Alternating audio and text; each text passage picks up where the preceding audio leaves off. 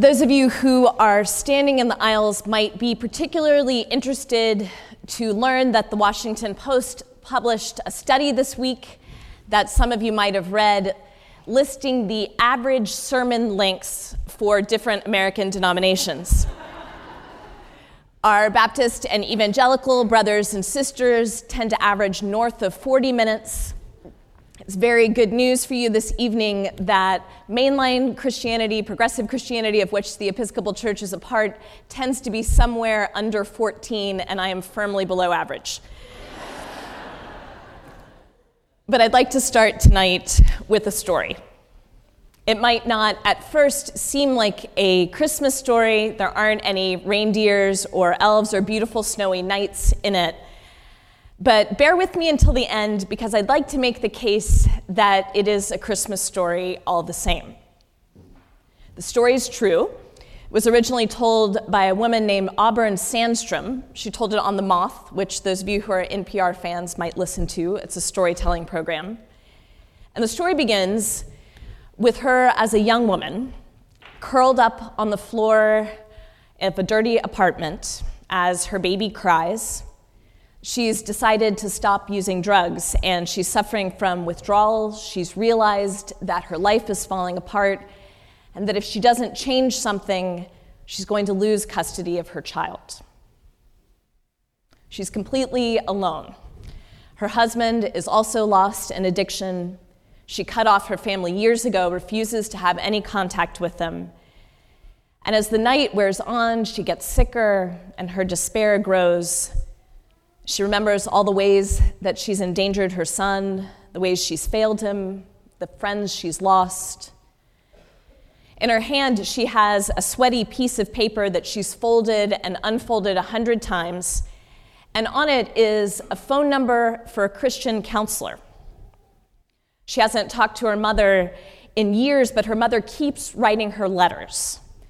And recently, one of them said, "Since you can't seem to talk to anyone else, if things get really bad, try this guy." And so as the night gets darker and darker and more desperate, she punches the numbers into the phone, hoping that someone picks up. And it rings, and someone does.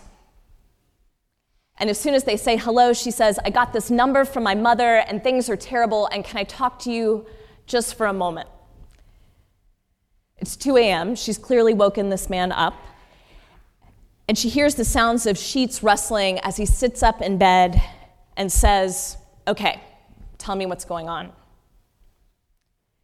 And so she starts to tell him about her life. And at first, she'll only admit that things are not great, but it's only temporary. She just needs to make some small changes. But as she keeps talking and he keeps listening, she can feel this deep kindness, this compassion coming from him. He doesn't judge. He's just with her. He's present with her in the midst of her pain.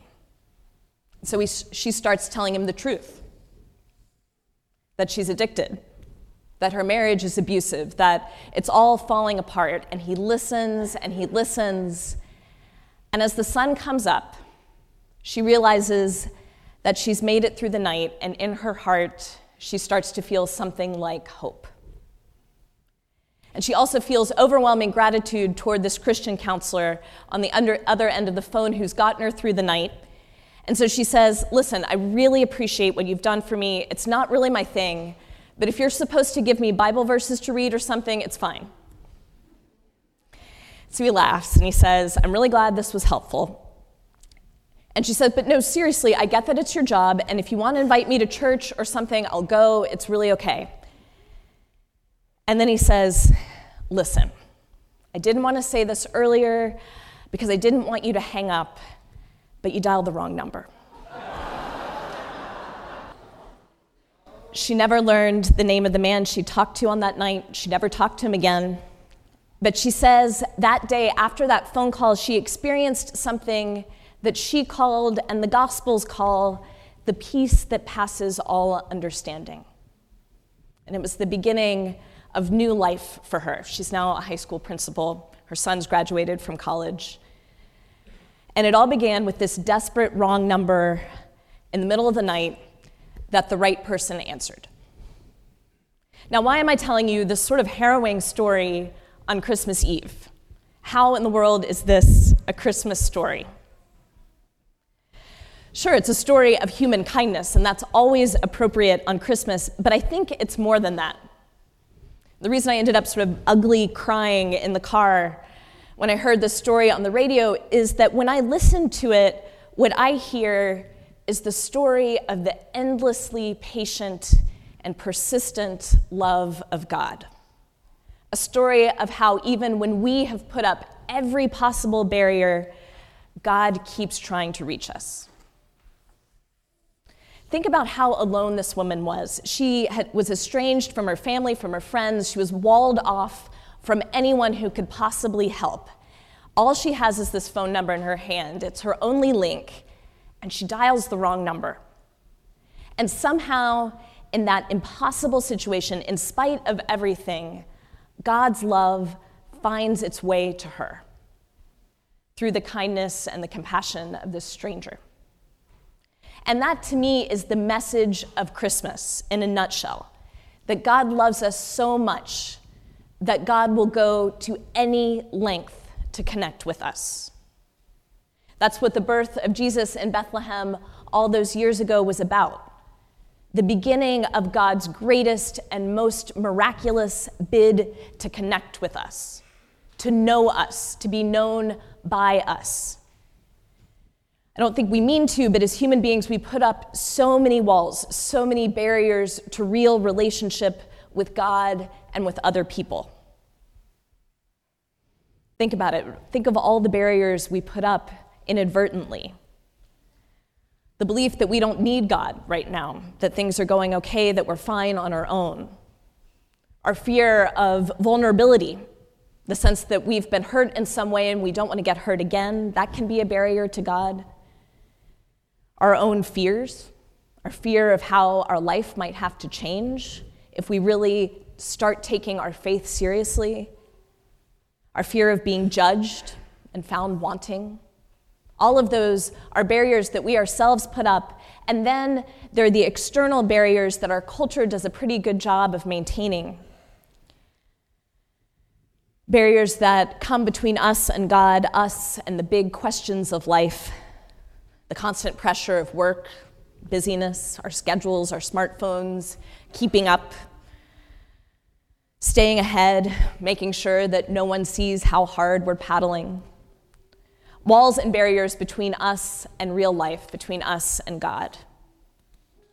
And all of the Bible really is a story of God's efforts to reach across those barriers and connect with us, to draw us into the kind of relationship with the divine that results in abundant life. From the beginning to the end, the Bible is a story of the way human beings resist intimacy with God and one another, and the way that God persists in reaching out to us. For Christians, the story of God's persistent love for humanity culminates in Jesus, born in Bethlehem on this night all those years ago. Jesus, God come to be with us, the most direct communication possible, the very presence of God here on earth. Because that is the only kind of communication that can't be misunderstood, isn't it? Presence. That's what we want and need, not someone telling us what to do, not someone fixing things, but someone coming just to be with us in our pain and in our joy. It's what Auburn Sandstrom found on the other end of the phone that night, someone to be with her. And it's what God gave us this night in Bethlehem so many years ago, and what God offers still today. The very presence of God with us. The only thing that we need to do is to respond. We tend to think that we're the ones doing the searching for God, for meaning, for salvation, whatever that means, for help when we're hurting. But we are not searching for God half as hard as God is searching for us. We think we're the ones doing the looking when actually we're the ones who are found. There are all kinds of walls, all kinds of barriers that we build between us and God, between us and others. Some of which we build ourselves, some of which are built for us. But God breaks through every one. And if we are willing to respond to that offer of relationship, to open ourselves truly and fully to God, God with us, God within us, God around us, the whole world can be changed. Amen.